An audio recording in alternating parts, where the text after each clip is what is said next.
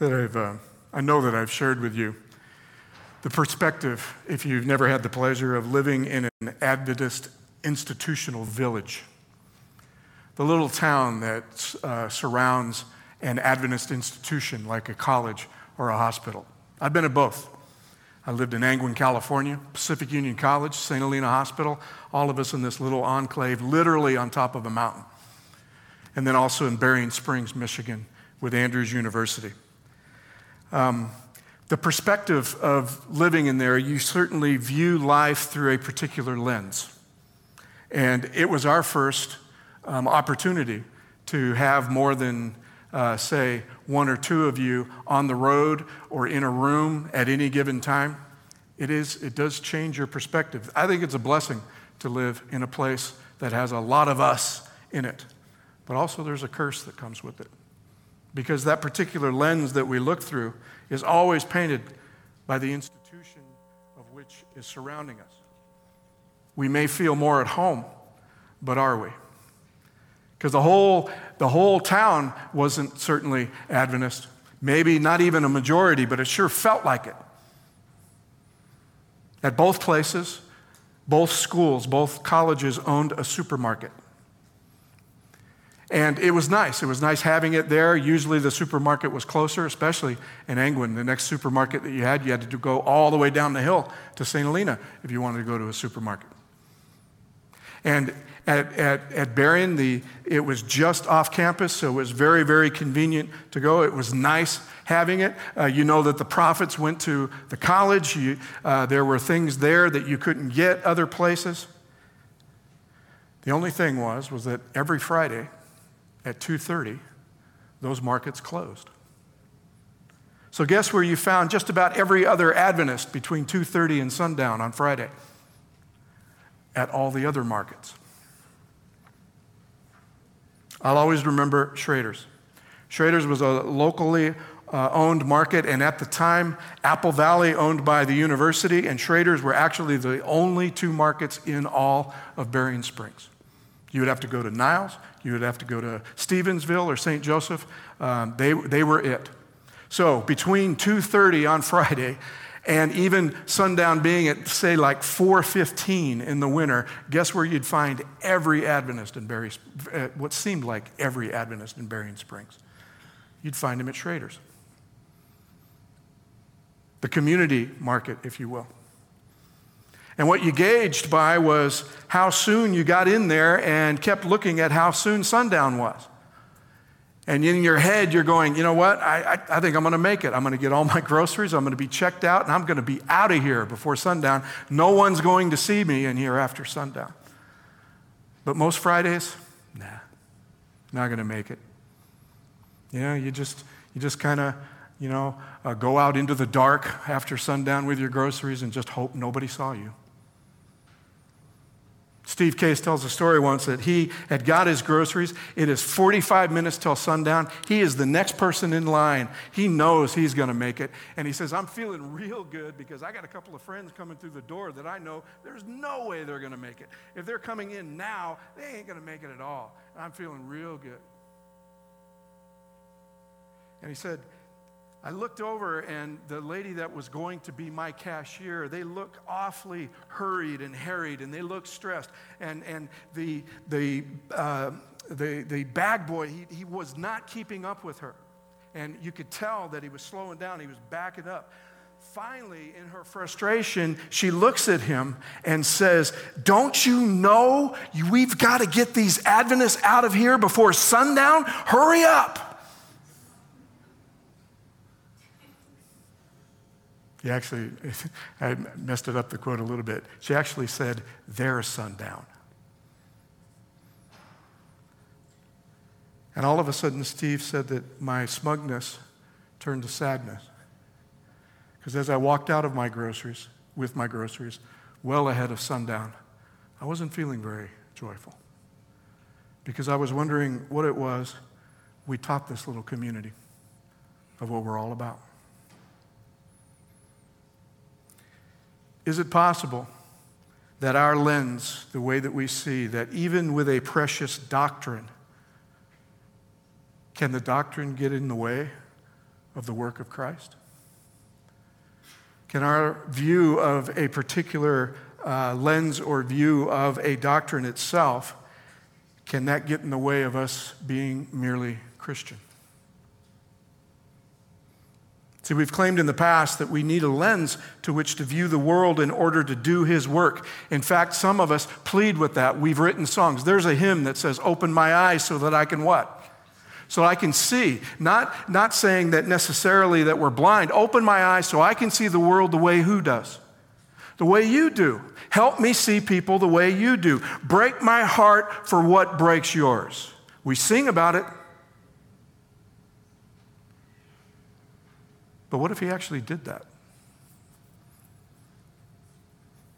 Because Dr. Case, he said he did do that for me that day.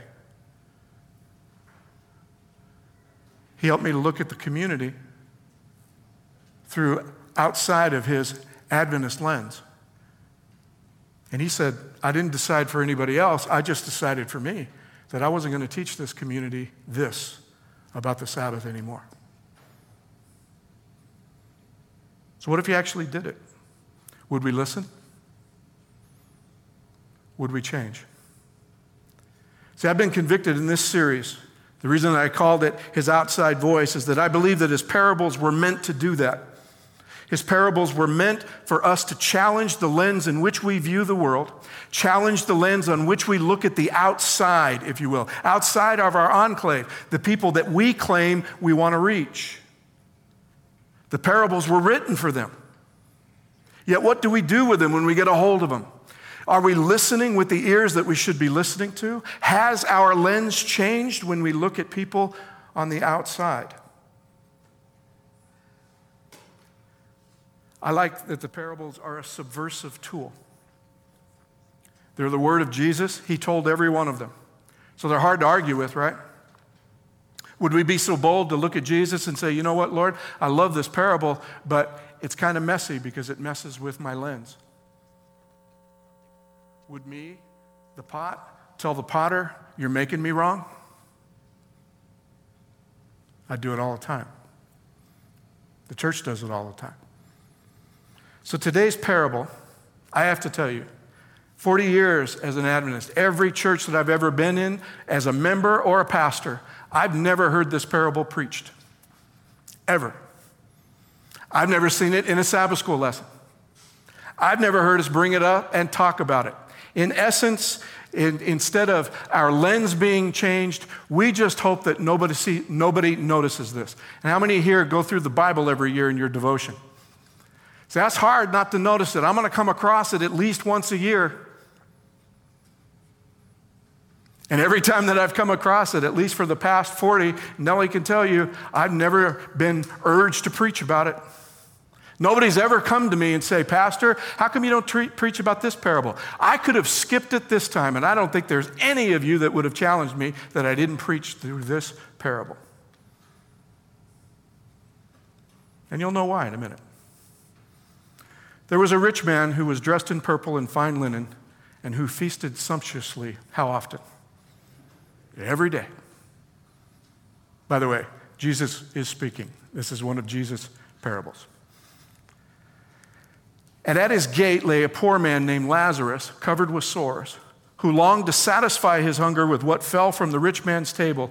Even the dogs would come and what? And lick his sores. He said that was from last week. The poor man died and was carried away by the angels to be with who? To be with Abraham. The rich man also died and was buried. In Hades, where he was being tormented, he looked up and saw Abraham far away with who by his side? With Lazarus by his side. He called out, Father, Abraham, have mercy on me. Send Lazarus to dip the tip of his finger in water and cool my tongue, for I'm in agony in these flames. But Abraham said, Child, remember that during your lifetime you received good things, and Lazarus in like manner evil things. But now he's comforted here, and you are in agony. Besides all this, between you and us is a great chasm. It's been fixed, so that those who might want to pass from here to you cannot do so, and no one can cross from there to us. He said, Father, I beg you then, send me to my father's house, send him to my father's house, for I have 5 brothers, that he may warn them, so that they will not also come into this place of torment. Abraham replied, they have Moses and the prophets. They should listen to them. He said, no, Father Abraham, if someone goes to them from the dead, they will repent. He said to him, if they don't listen to Moses and the prophets, neither will they be convinced, even if somebody rises from the dead.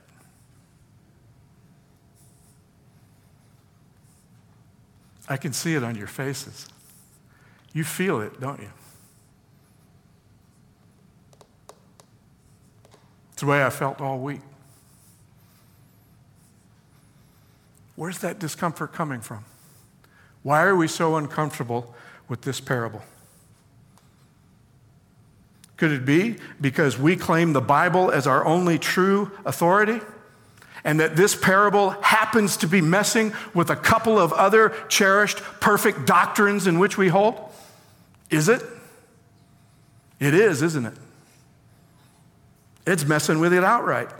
Jesus is wreaking havoc with our claim to know about the afterlife, isn't he? The first death as actual sleep, that when we die, we what? We die, okay? No everlasting burning hell. We believe that too. He's messing with our doctrinal belief about the afterlife. I think I showed you, I don't know if I've proven it yet, but Luke really doesn't care if it messes with our doctrines. Luke has done that with 3 parables now. He doesn't care that 2,000 years later, you guys are going to have trouble with this. I really don't care if it messes with your doctrine, brothers and sisters. Jesus said this. There's a lesson in there I think we all need to learn, whether you're living now in the first century or 2,000 years later. You guys need to learn this lesson. And I told the prayer meeting people that they were going to hear this line again. Luke says, you know what? I don't care if it messes with your cherished view. There's something we should learn. So there's an urge for us to do something about this. What's our urge? What's our urge? I know that Mark is a teacher. I know that Sam and Grady is a teacher. What's our urge? We got to do something about this, don't we, man? We got to defend a doctrine. Others who believe differently are going to use this as ammunition against us. They're going to work to point out this error and truth, so we better deal with this before they do. That's what I was told.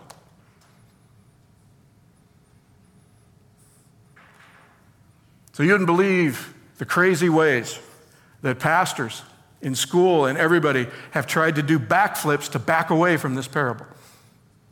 My favorite is that this is an old Egyptian folk tale, and that Jesus is using it because it does make a point. So we rally around Jesus and say, wow, he would even use an Egyptian folk tale in order to prove his point. Yay! Well, the problem is nobody can find it. There's absolutely no evidence that this comes from anywhere else besides Jesus. There's no data. There's no archaeological evidence. We haven't found any of it. It was a well-intentioned, nervous professor who wanted us at least to defend ourselves against this assault.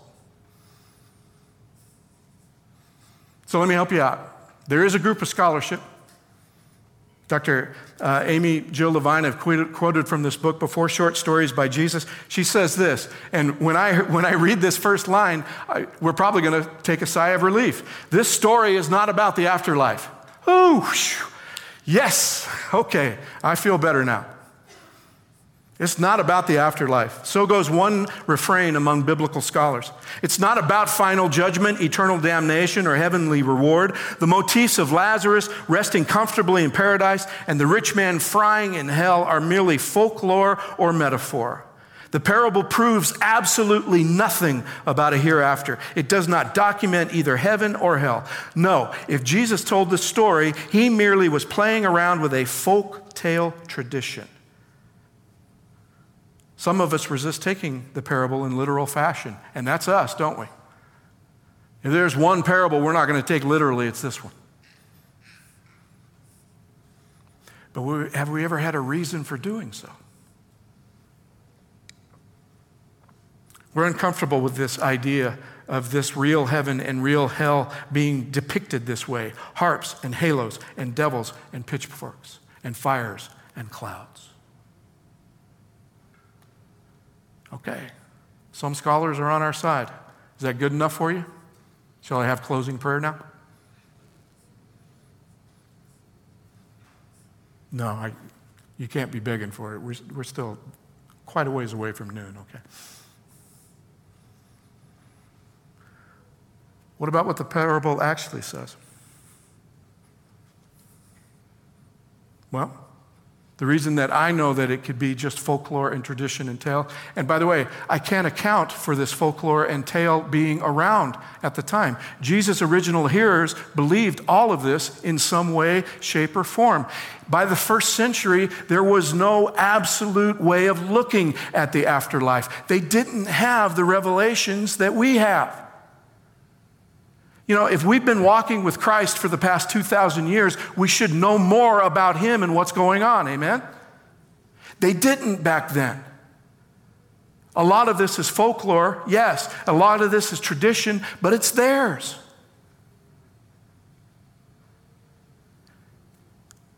Most of the Hebrew scriptures that came before is very, very vague about what happens if there is an afterlife or whatever. Why? Because they're not ready for it. In fact, they don't have the ultimate revelation of what afterlife is all about. Jesus hasn't come yet. We forget that we're looking back through Christ's lens, and that's a pretty darn good lens to be looking back through. His original hearers don't have that. So if a believer in Christ from somewhere else is coming at us saying that this proves that your state of the dead doctrine is wrong, then we have to convince them and show them a true theology of how and why we are saved. This is what our job is. We have to fight against that. See, if they come at us and they say that this proves that your state of the dead doctrine is wrong and that your everlasting burning hell not existing is wrong, if they believe that, then they also got to believe the reasons why the rich man is in hell and Lazarus is in heaven. They have to believe that that makes sense. And it doesn't.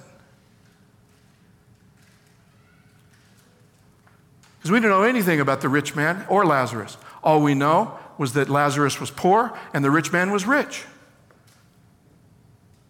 See, this plays into the superstitions, especially the common superstitions about heaven and hell. Mainly that apparently good people go to heaven and bad people go to hell, period.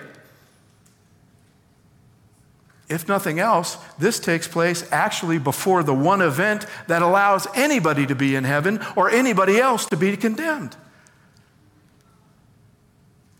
The guy that's going to die for everybody to be able to be in heaven, he's still alive telling the story. Right? So this can't be literal. The parable itself says that it can't be.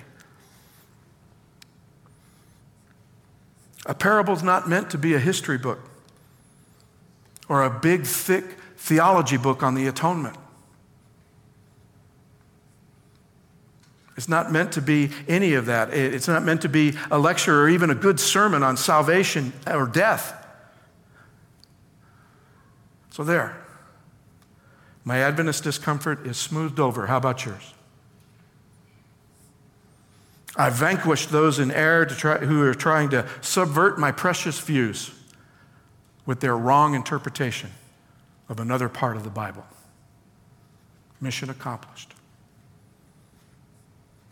And whenever this comes back on my radar, now I can read it. You know, in my devotion, I can read it and I can feel good. I can just allow my my feelings, my cherished views to be reinforced, and then I'll just move on. My only question is, if we do that, if that's all we use this parable for, if that's all we see it as, is a problem to be solved, then are we really hearing what the parable was meant to teach us? What do you think? See, if these views existed in the folklore of the time of the original hearers, then why is Jesus pointing it out to them? Because it exists. And he's going to use what they know as a clear illustration of the point of the parable. So if the point of the parable isn't the afterlife, and it isn't the superstitions that what good people are able to do or get to, and what bad people are condemned with, if it isn't about that, then what is it about? And if all I'm going to do with it is try to prove somebody else wrong about the state of the dead, then I'm not listening to the parable. What was it meant to teach us?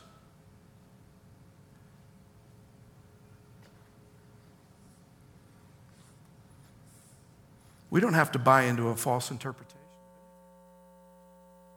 We don't have to make this about concerning another doctrine. What Jesus is doing is, can we put that aside for a minute in order to learn the lesson that he has for us in this?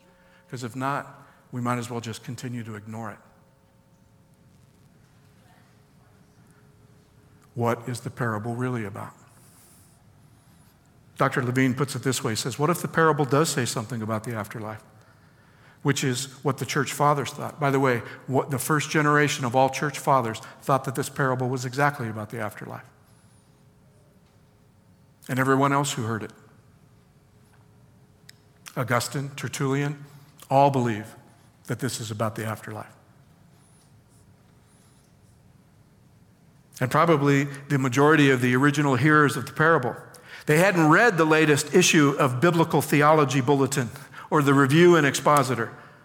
They just believed that there is a just God who resurrected the dead and proclaimed a final judgment. What was it they thought? What if we took seriously Jesus' own concern for how people related to each other, or how they might live as if they already had one foot in the kingdom of heaven? What if the parable does say something about economic status, a major concern of both the scriptures of Israel and of Jesus of Nazareth? This is how Jesus' original audience first heard it. Should we? We could if we changed our lens. We could if we changed our ears. Want to go back and look at it a little bit? Or we could stop now. I want to know what he has in mind for us, don't you? Let's go back and look at it a little bit. There was a rich man who was dressed in purple and fine linen, who feasted sumptuously every day. I like what she says. She said, any parable that begins, there was a rich man, what's your immediate reaction? When you know that Jesus is speaking, this is not going to bode well for the rich man, is it? There was a rich man. It was like there was a father who had two sons. It is not going to go well for one of those kids, right? There is a rich man. It's immediate reaction, but why? Why is it? See, I pointed out last week, is it a true corollary? As soon as we heard the words unrighteous judge, we immediately judged him. But why? Just says that he didn't have any scruples. It didn't say he was corrupt or anything. There was a rich man. It doesn't say that he was corrupt. It doesn't say that he got rich by robbing. It doesn't say anything about that. It just says that he was rich, he dressed in fine clothes, and he ate well every day. Does Jesus teach that wealth equals evil? No. Not at all. So right off the bat, if we're jumping to that conclusion, then we're missing the point of the parable. We are going to miss the point of the parable. He's not standing in Hades begging for a drop of water because he's rich.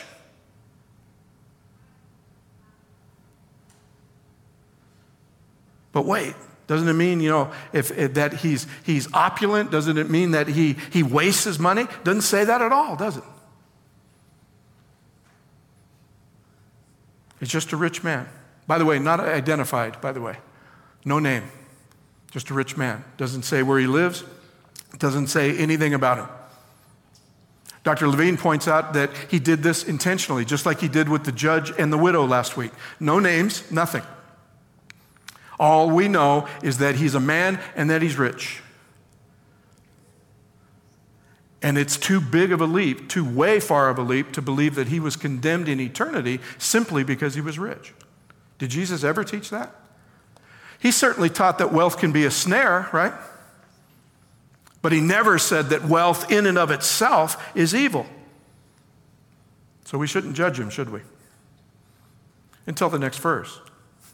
And at his gate lay a poor man named Lazarus, covered with sores, longed to satisfy his hunger with what fell from the rich man's table. Even the dogs would come and lick his sores. It isn't his lifestyle. It isn't his riches. It's that he's ignoring the poor man at his gate. This is his gate. This is inside. We might be able to forgive certain rich people if they don't go outside and cure all kinds of things all over the world. But in your gate, right there,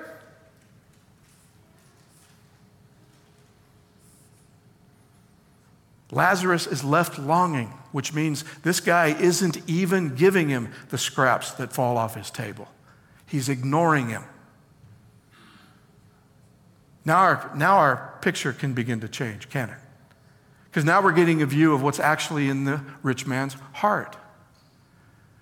His clothes and his food does not show us anything about his heart. How he treats Lazarus, that's another story. We're starting to get a glimpse into his nature. We're starting to get a glimpse into what really means to him. Lazarus is left longing. By the way, the Hebrew term for giving alms, the Hebrew term for giving to the poor is tzedakah. It comes directly from the word for righteousness. In Hebrew thought, in Old Testament thought, in the law and the prophets and the writings, giving to the poor is an act of righteousness, period. You're doing acts of righteousness when you're giving to the poor. You're reflecting that you have righteousness when you give to the poor. If we claim to have Christ's perfect righteousness, then it can be seen in our acts.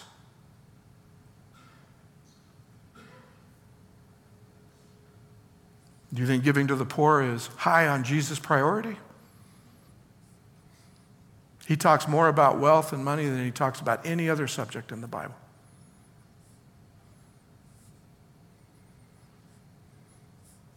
Jesus isn't being particularly innovative here. He's reflecting his own Jewish culture that's been around and in his DNA for thousands of years now. His Jewish culture is full of DNA of caring for the poor. His Jewish audience knows this. By the way, the Jewish audience would not be on the side of this rich man. I've heard anti-Semitic Christian preachers say that the rich man represents the predilection of Jews and money. The Jews would not be on the side of the rich man. Why? Because he's not caring for Lazarus.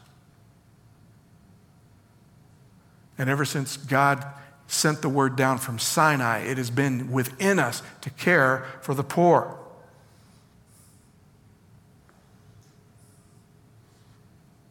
So actually, the original hearers, first of all, the Jewish hearers would look at this parable and say, I'm not surprised of this guy's fate at all. That works for me.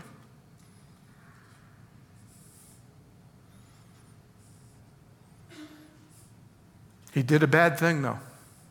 He did what? He ignored a poor man. His sin has outweighed his goods. But that's it.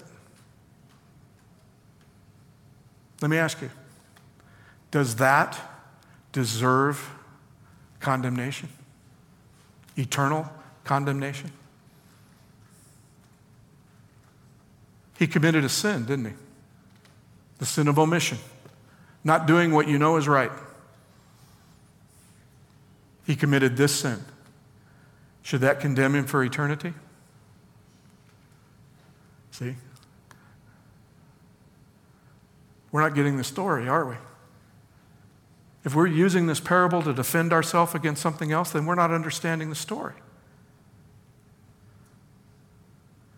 We want to condemn him. Like I said last week with the widow and the judge. We want to root for the widow. Why? Really, we've been given no reason to root for her. It's just that she looks better than the unrighteous judge. In this particular case, Lazarus looks better as a hero than the rich man. But the point is, we don't really know how evil the rich man is. And if you're going to believe that, then you're going to have to believe the corollary that the only reason that Lazarus is in heaven is because he was poor. Is that a reason to get eternal life? Is it a reason that simply because you suffered here, then God is going to have to reward you in heaven? That's a superstition that most of the world believes, by the way, because the church taught them that. He doesn't belong any more in heaven because he was poor than the rich man belongs in hell because he ignored Lazarus. They're both what? They're both sinners.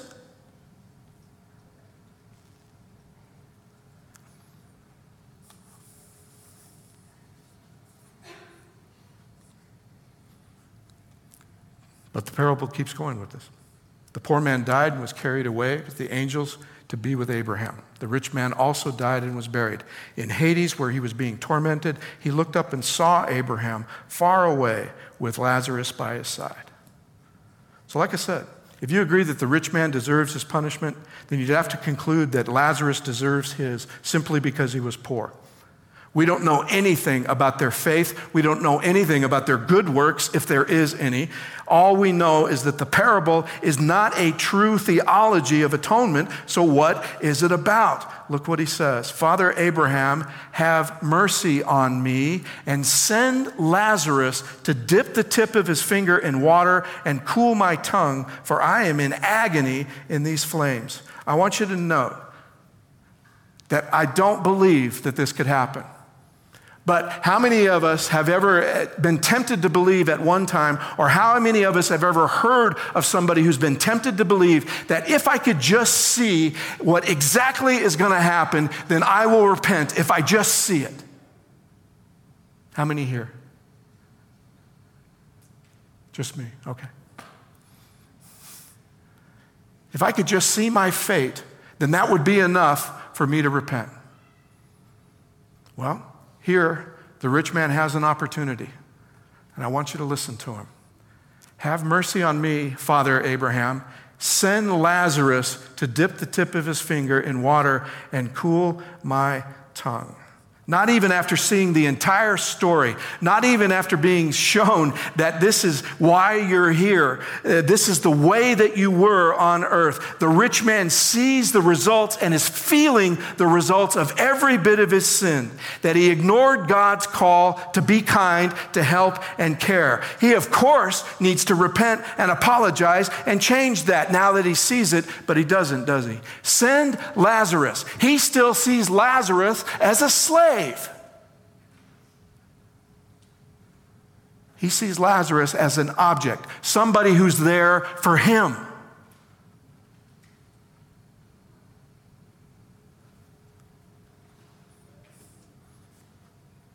Jesus is saying that very nature that controlled him on earth, that very nature that controls what we do on earth, it doesn't change whether or not we know what the outcome is going to be or not.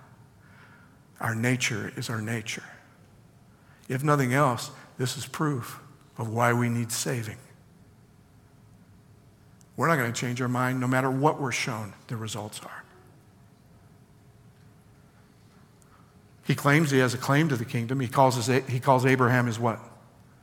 Calls Abraham his father. You remember John telling the church, you guys think that you'll be saved because Abraham's your father? The Lord could raise up sons of Abraham from these stones.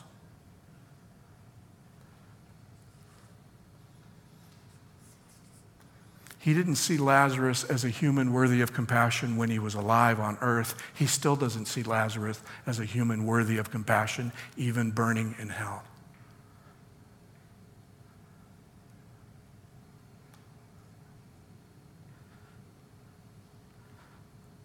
Even Abraham says, child, remember that during your lifetime you received your good things, and Lazarus in like manner evil things.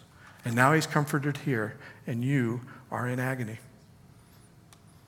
Just sounds like it's just too late.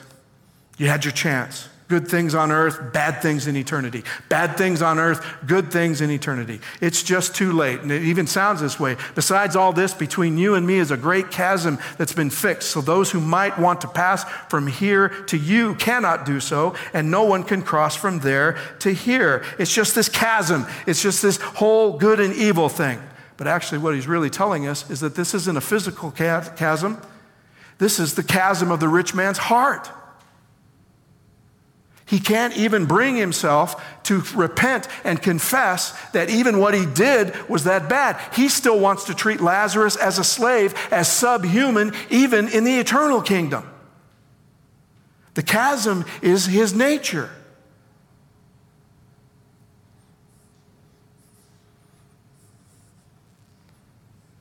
It's not give me a chance to make up for Lazarus. He says this, then Father, I beg you to send him to my father's house, for I have 5 brothers, that he may warn them so that he will not also come into this place of torment. Again, let me treat him like one of my slaves and send him to my brother's house. This isn't, hey, give me a shot to make it up to Lazarus. This isn't a shot to say, give me a chance to go back and change some of the things I did. No, it's to order him like a slave to his brothers. Only save my family. Don't go to anybody else. Just my family.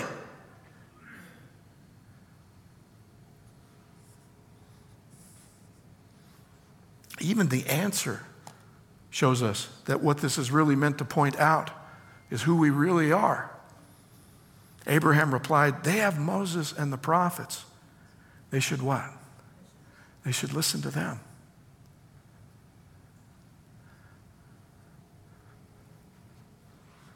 Did they ever? No. Have we?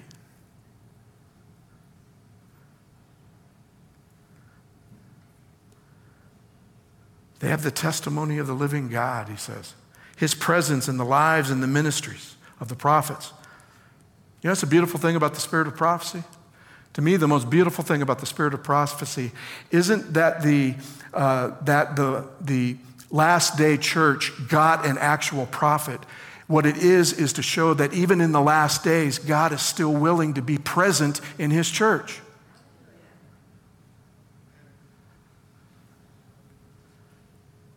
The Holy Spirit with his gifts, the Holy Spirit with the fruit, it's proof every day that he still wants to be present within us.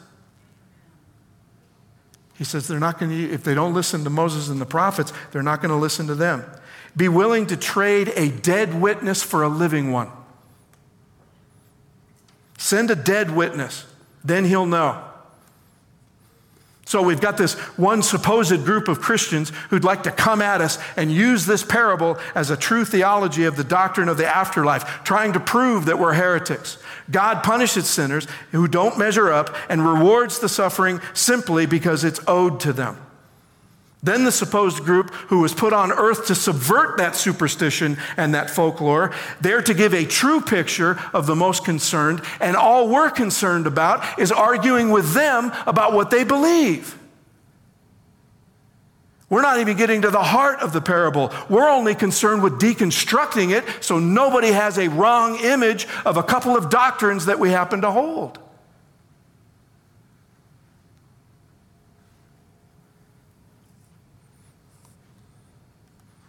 In the meantime, the world is becoming increasingly hard to believe either of us.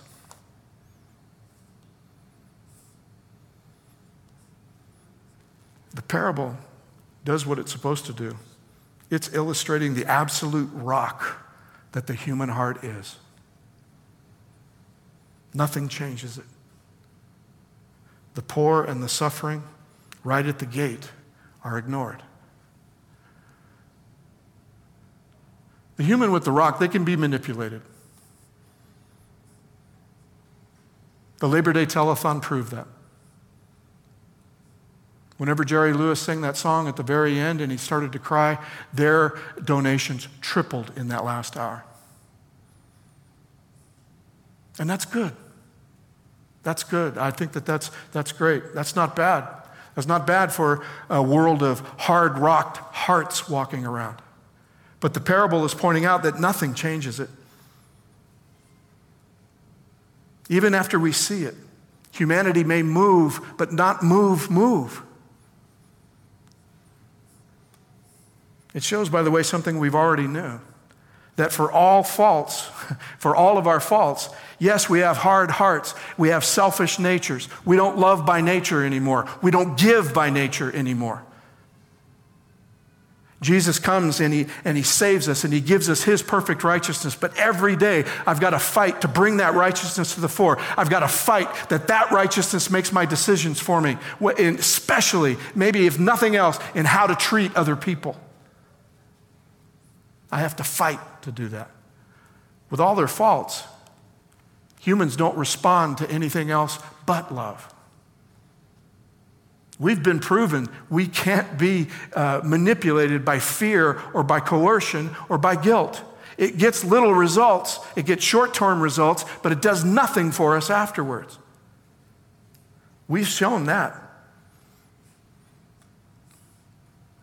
Even out in the world. You want proof? 1964 is when the Surgeon General orders his warning to be put on every pack of cigarettes. What did that do to curtail smoking?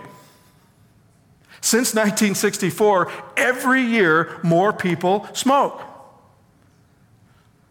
Because if nothing else, they said, you know what? You're not going to scare me into doing something I don't want. But the church thinks that we can.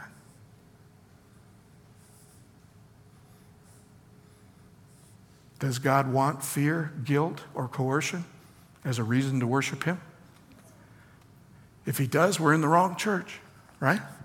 We're in the church that worships the Lamb that was slain, not the church of the beast. That's the church you want to be in if you think that guilt, coercion, and fear is a reason to worship God. Did the fear of hell truly convert? Or did it just get people to do what they, for a minute, to do what the church wanted? And then what was their view of God when they came out? What is their view of God when they try to evangelize people?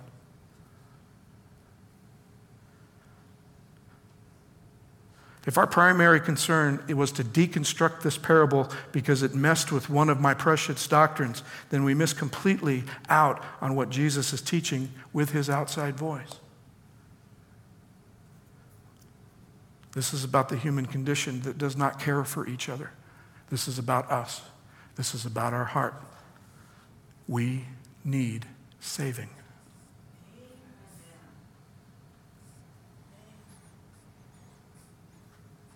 Show you a social media post from a young person that said this caught my eye this week.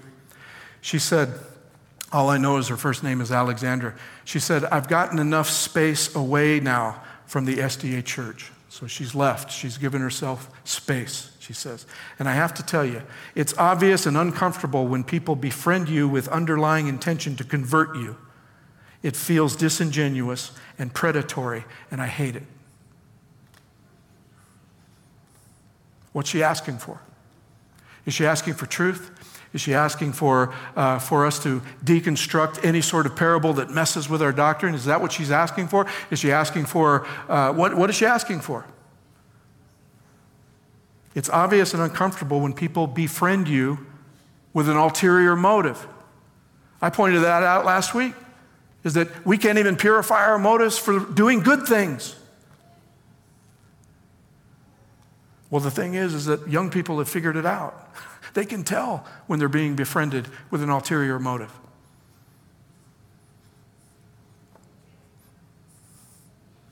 Jonathan Henderson, when he pastored the Oakland Emmanuel Temple Church, it's called something else now, but that used to be the flagship church in all of Oakland, and it had seen better years.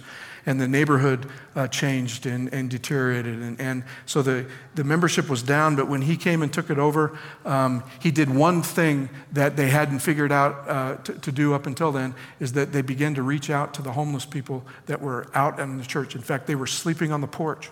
He would come into church to open it up for Sabbath, and he would step over sleeping homeless people. So he said, well, maybe the first thing that we're going to do if we want to keep on going here is we need to do something. So the very first time that this church ever wanted to do something for the homeless, they wanted to reach out. Before they went out to do that, before they were going to go out and take food and clothing and everything, they were just going to, and like I said, they didn't have to go far. All they had to do was go to their own front porch. They got in, and he said, I want to have a devotion, and I want to have worship. And he says, they had worship, they sung a song, he had prayer, and then he said, you know what? What I'd really like to do, if I could, he said, and I'm not going to be able to explain this. He said, you're just going to have to take it for what it is. He says, I wish that as you go out with your food, that you would leave Jesus here. And everybody went, whoa, what? He said, I wish that you would leave Jesus here. You're not going out there to do something for them, to make them more in tune, if you will, to come to the church. You're not going out there to do something for them in order to be able to evangelize and convert them and bring them to Christ. I wish that you would leave Jesus here. That's always stuck with me. What's he saying? Leave your motive here. If your motive is to reach people for Christ and that is your only motive, then leave it in the church, especially when you're going to take them something that they don't have, like food and clothing. Recognize for yourself that these people have worth whether or not they ever come to Christ. We should be doing this because we care, he says, not because there's a chance that they might be saved or that we might be saved because we're saving them. It always hit me. I wish we could leave Jesus here.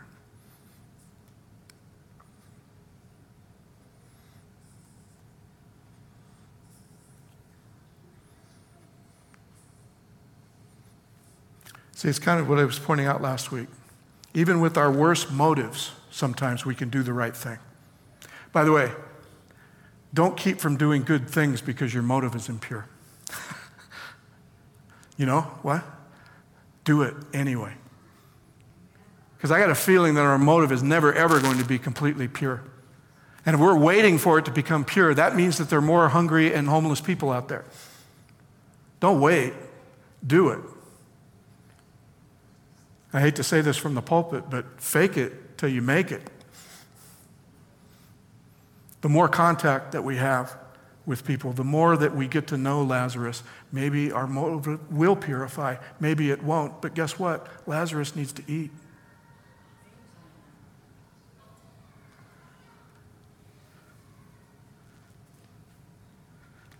So it's interesting.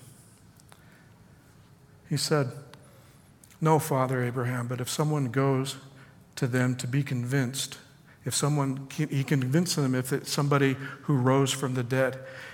Like I said, if we insist on finding everyone, let's put it this way, as we deconstruct this parable, as we hopefully you have found enough distance away from having to defend it against the state of the dead doctrine. Have I at least done that today? I know I'm late, but have I at least done that today? Have I given you a little distance away from having to deconstruct that doctrine in order to hear something else in the parable? Is that okay? Okay, I did it for one person. I'm good. Because that's what we need. That's what I wanted to do.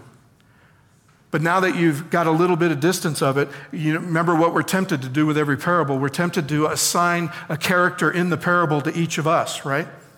We're tempted to, like I said, the Father is God, and the lost Son is the world, and the found Son is the church. We're tempted to find all of this. Is there a place where we can assign the church to this parable? You see, if we insist on assigning everybody in the parable, we don't relate to the rich man because actually he's a caricature of greed. We don't know anybody this greedy, do we? And that's why Jesus, he didn't want us to actually have to relate. He wanted us to relate to his nature and not relate to how rich he was. You with me? And the same with Lazarus. Can we relate to somebody that poor? Look at. He's too poor and too sick to beg. He's not a beggar. If you have an NIV, they call him a beggar. That's a horrible mistranslation. He's just poor. He can't even beg. So we don't relate to him either. We don't relate to that kind of poverty, do we? So if we're looking to really, if you want to really assign who we are in this parable, guess who we are? We're his 5 brothers. We're still here. We're still wrestling with what to do and what not to do about the Lazarus at our gate. We still have an opportunity to hear the living word. We don't need him to come back from the dead to warn us. We already had somebody come back from the dead and give us his testimony. In fact, he gave us a lot more, didn't he? That's who we are in the parable. Are we going to listen? See, we can read and study and preach all day long. Like I said, Deuteronomy, if there is any among you in need, a member of your community in any of your towns within the land that the Lord your God is giving you, do not be hard-hearted or tight-fisted toward your needy neighbor. You should rather open your hand willingly, lending enough to meet the need, whatever it may be. By the way, that passage is right in the middle of the passage where the year of Jubilee, where they forgive every debt. Every debt and every piece of land goes back to the original owner. That's what it says. That's why it says, lend enough to make a difference. If you're going to give something, give enough to make a difference.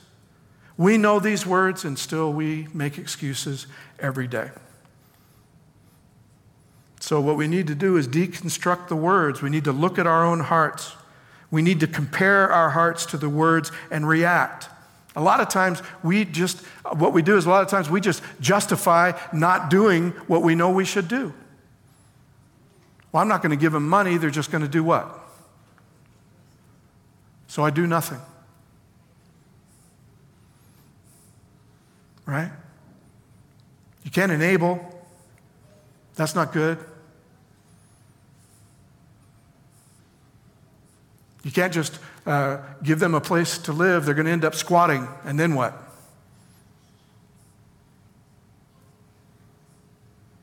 So what I'm getting at is we know that we're that way. Rather than continuing to make those excuses, you know what we need to do?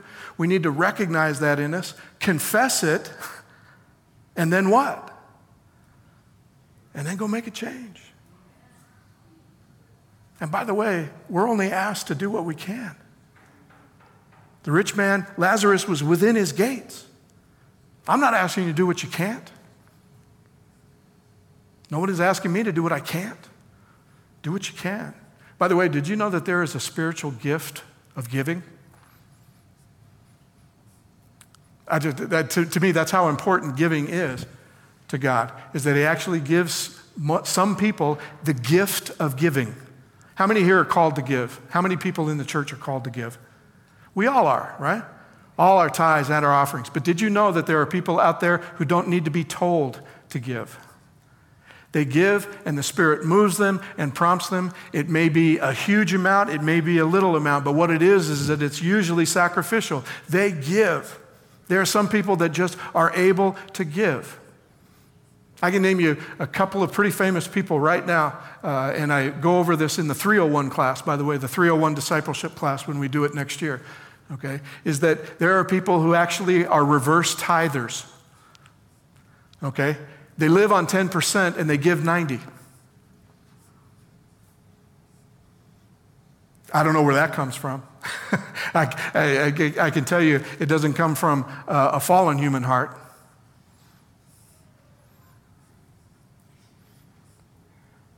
But there are people that give out of mercy. They're called, they're prompted. They give sacrificially. Hey, and maybe they can make up for the rest of us who don't. I don't know. That isn't the point, is it? Do what we can. He's in the gates. We need to react to the hard-hardness when it's pointed out to us. And maybe that's another reason why we don't dig into this parable. It's a whole lot easier to defend this parable against a doctrine, to argue with somebody and debate about what's right and what's not, than to have to face my hard-heartedness and my unwillingness to help Lazarus within my gates. As I pointed out a bunch of times before, it's a whole lot easier to quit eating cheese than to love my neighbor as myself. So we're told again by Dr. Levine, the point is not that we have to earn it. The point that we uphold our part of the covenant by behaving as human beings should behave. We care for the poor. We are brothers and sisters keepers. Our brothers and sisters keepers. The parable tells us we don't need supernatural revelation to tell us that we have the poor with us. We don't need the threats of eternal torture. If we cannot see the poor person at our gate, on the street, in the commercials that come to our homes, in the appeals made in sermons, in the newspapers, then it's simple. We are lost.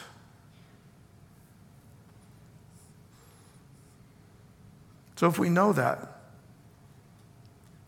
then why are we dancing around it? If we confess our sins, he who is faithful and true will forgive us our sins and cleanse us from all unrighteousness. If we say that we've not sinned, we make him a liar and his word is not in us. My little children, I'm writing you these things so that you may not sin. But when you do, we have an advocate with the Father, Jesus Christ, the righteous. He is the atoning sacrifice for our sins, and not for ours only, but also for the sins of the world. I don't need the parable of the rich man and Lazarus to tell me about the afterlife. I already have Christ, who was resurrected to give me the afterlife. We can use it for what it was actually meant to use for, and that is to call us to action, to call us to righteousness. Good things and obedience. If your motive isn't pure, do them anyway. If we can start listening to the parable for what it is, not just a doctrinal test to be overcome and proven wrong, but really about the rich, the poor, and the kingdom that we all already belong in. We're just called to make that kingdom where Lazarus is already in the bosom of our father Abraham. We're called for the Lazarus here to feel that. And then God will decide whether or not he's going to actually be in that kingdom. But we don't control that. We control this gate. So let's help out. Thank you for hanging in there when it was tough.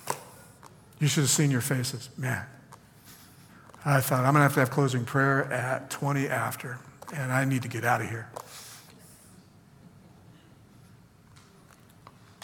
But if I'm going to be convicted, if I'm going to have to make a decision like that as a devoted Seventh-day Adventist Christian, which I am, then I'm glad to be able to have to do it with you.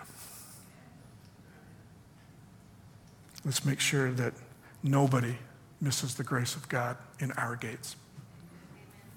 Thanks again for your time. I appreciate it.